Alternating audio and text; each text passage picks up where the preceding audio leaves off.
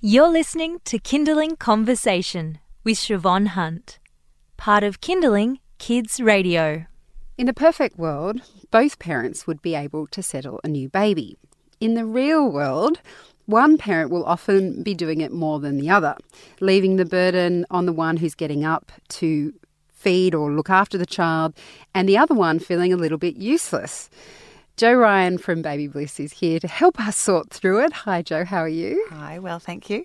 So this division of labour that I was just referring to, I was trying to be diplomatic, but really, if a mother is breastfeeding, there's not a lot a dad can do. I mean, I remember with Darcy, when we first came home and I'd get up to feed her in the night, Daniel would get up too. And after a couple of nights, I just turned to him and went, it's really not much. I mean, I'm happy you're here with me in the trenches, but there's really not much point. Then what that did was it started a cycle where I was always getting up to her in the night, whether I was feeding her or not. Is that something that you see quite commonly? Yeah, often. And it goes on for years, you know. And often I see toddlers who are sort of having a bit of sleep disturbance at bedtime or whatever, and the mums say to me, I'm the only one that, you know, they're worse for me. I'm the only one that can put them to bed, you know. And that makes it really difficult because you are then chained to that kind of role and you can't leave and no one else can do it. And, you know, but the thing is that other people can do it. Yes. You know? So I think, yes, from early days, dads are really good at settling babies, you know.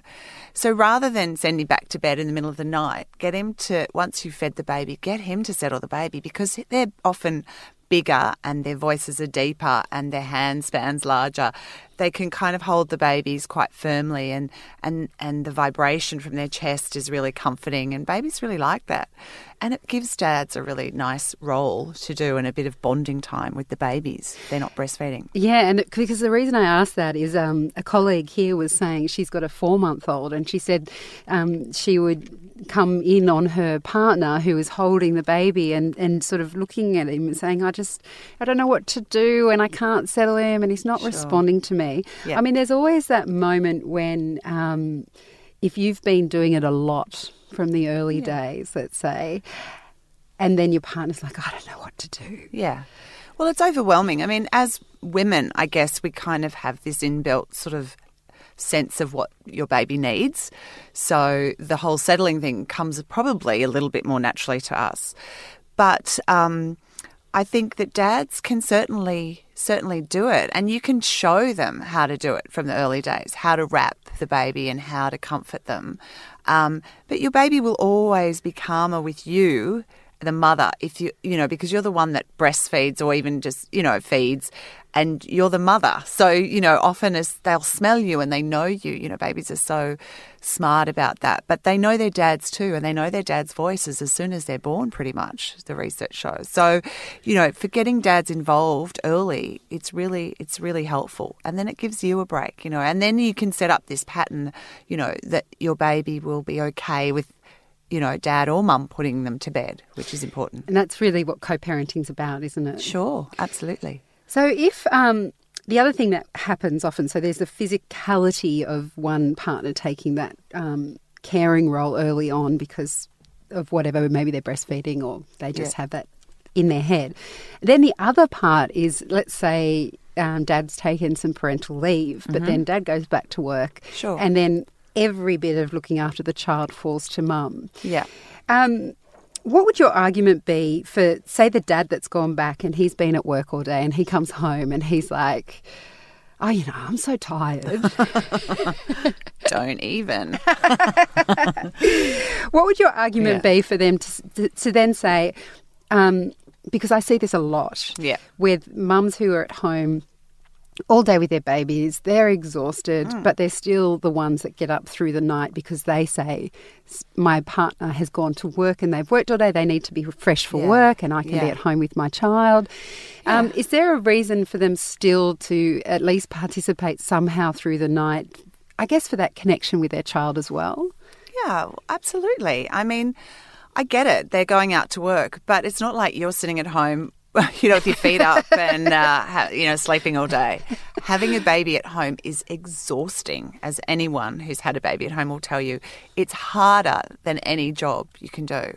And going out to work is for mums who've gone back to work, it's kind of like that relief. You're getting away, you're having adult conversation, you're kind of you don't have this baby crawling all over you and sucking you life out of you, and, there's something. So for men to go out to work or your partner to go out to work, it's nice for them. So I do think that it's totally acceptable that they share in the nighttime. If the baby is not being fed or being fed a bottle, that they could perhaps do that, or some of the settling overnight. I don't think that that's unreasonable to request. And perhaps in the early days or even before you have babies, that should be something that you kind of talk about, so that there's an understanding of how it's going to work, because I think as women we do tend to say, oh, look, I'll just do it because it's easier. I'll just do it, and I can do it, and I know how to do it, and I can't bear listening to him try to settle the baby because the baby's screaming, something like that. So we tend to take over a bit, but it's okay if he does it differently. It's okay if they do it differently to us, as long as the end result is, the baby's fine and the baby's happy. It doesn't really matter. So I think sometimes we need to let go a bit of the control that we have over that situation, and that we want it to go a certain way or to be done a certain way, and let them find a way that they can do it, that's comfortable to them. And I think that, we all know there's so much research about how important dads' involvement is for their children. And again, I'm not sure if this is something that you see, but as the children grow, if dads haven't been involved from the beginning, then there's a lack of confidence of their ability to cope with other things when they're older, whether it's when they're sick or staying home from work when they're sick. If both partners are back at work, then often it's the mum that needs to stay home. Yeah. And also talking to stay-at-home dads, the amount they get out of being with their kids, right? They love it. And of course, why wouldn't they love it? It's their kid. And I think, I find more often now the dads are really involved. A lot more dads are really involved. And when I first started this business probably about 14 years ago, nowadays I get a lot of phone calls from dad, the initial phone call inquiry from dad, and they're calling from work. Okay, I'm ringing because, our baby's not sleeping. And then often they'll have the day off when I come to visit, to be there and to see the process and to be involved, which I think is great. I think that's lovely. And it helps the mums feel like they're not, struggling out there on their own. But I think it's good for the babies too. Yeah, completely. To be able to, have both parents involved with them, and to develop a really lovely, a lovely relationship with dad, and putting the child to bed, particularly the older child to bed, is a lovely thing to do in the night. And that's something the dads can do, read the stories, pop them into bed and have some nice time with them in the evening. I think that's a really good role. Well, there you go. Dads get involved. I'm sure you want to be, but mums, maybe we need to let them do it a bit more. Sure. Jo, thank you so much for your time today. You're welcome. That's Jo Ryan. She's a sleep consultant from Baby Bliss, and we'll put links up to her website on ours later this afternoon if you'd like to learn more.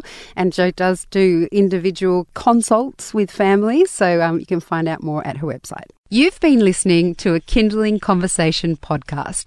We'd like to reach as many parents as possible, and you can help us by giving us a review wherever you downloaded this episode. It means that more people can find us. I'm Siobhan Hunt. See you next time.